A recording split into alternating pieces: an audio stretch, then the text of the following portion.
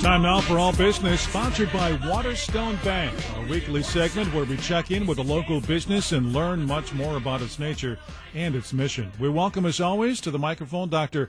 David Borst from the Family Business Legacy Institute. January in the business world is one of the most popular times to job search and for companies to hire. Today on Waterstone Bank's All Business, we explore the latest trends in the hunt.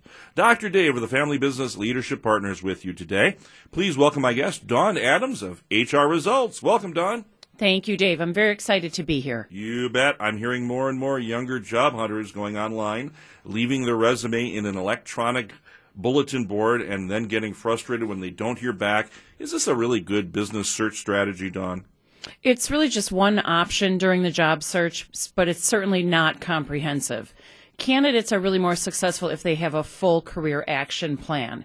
So that's really a strategy that could include posting a resume on a website, as you mentioned, but it really includes specific goals around looking on the internet, networking, researching companies, and really tapping into a hidden job market as well. Now, Dawn, just to be clear right at the top of the show here, you generally represent businesses looking for workers rather than employees looking for work. Is that fair to say about HResults? I actually assist both. Gotcha. So when I'm working with job seekers, I help them to create that action plan.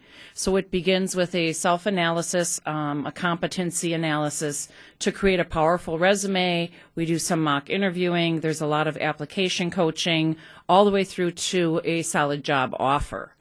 Then when I work with employers, it's around creating and defining the role, conducting a compensation analysis, assessing employees, interviewing them, all the way to the point of onboarding. So can you tell me, Dawn, where is the disconnect for these two disparate groups? We keep hearing about the skills gap, but it strikes me that there's more to it than just skills keeping these two workers and employers apart. What is the issue? I think it's really a lack of communication of expectations. So candidates need to know and verbalize what they're looking for and what they offer to the employer, and they should not be afraid to ask good questions.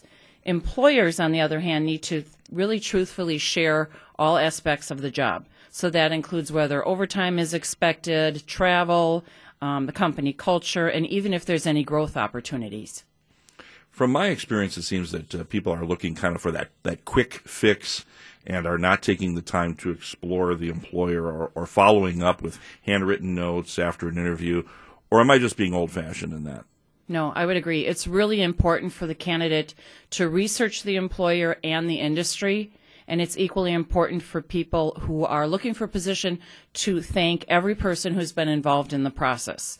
So managers and recruiters still value that thank you after an interview, including a phone interview.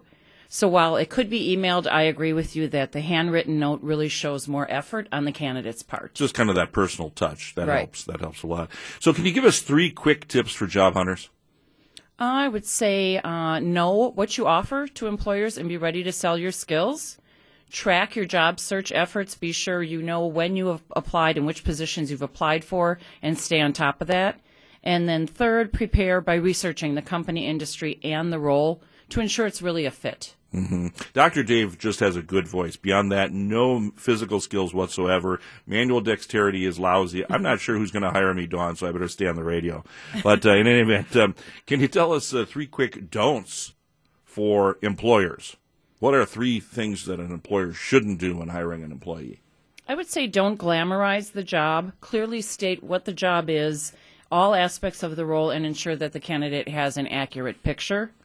The second thing is don't wing it. Follow a consistent legal process with every candidate. Know which questions to ask and when. Know which questions are legal. Certain questions are illegal if it's asked before the job offer, but it's legal after a job offer, which many employers don't realize that. If they're unsure, they should hire a trained professional. And third, don't leave candidates in the dark if you've interviewed them. So let them know the job has been delayed, the job has been canceled, another candidate was chosen. Candidates are assessing the employer just as much as employers are assessing the candidates. Yeah, and Dawn, that's a big one. I hear a lot of people that get absolutely no response from an employer after they have applied for something and actually after they've interviewed for something, and that's very frustrating to them. It's kind of this period of ignorance that's going on. It's really sad, you know. Right. And I think if it's just after the application, that's very common. But if the employer has invested time and the candidate's invested time to be interviewed, I think employers owe it to the candidate to continue the communication.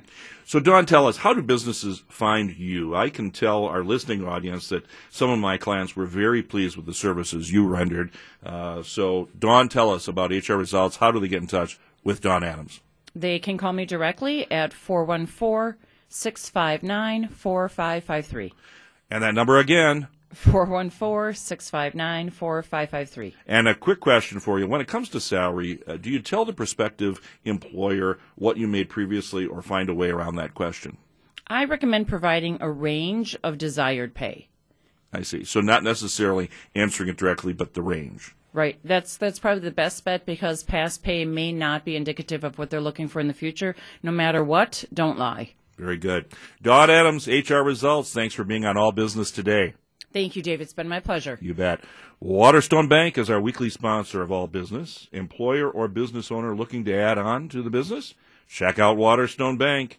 You will be glad that you did. So until next week here on Radio 620 WTMJ, this is Dr. Dave saying goodbye, and as always, God bless. That was All Business with Dr. David Borst of the Family Business Legacy Institute. Tune in again next week as we welcome in another local business.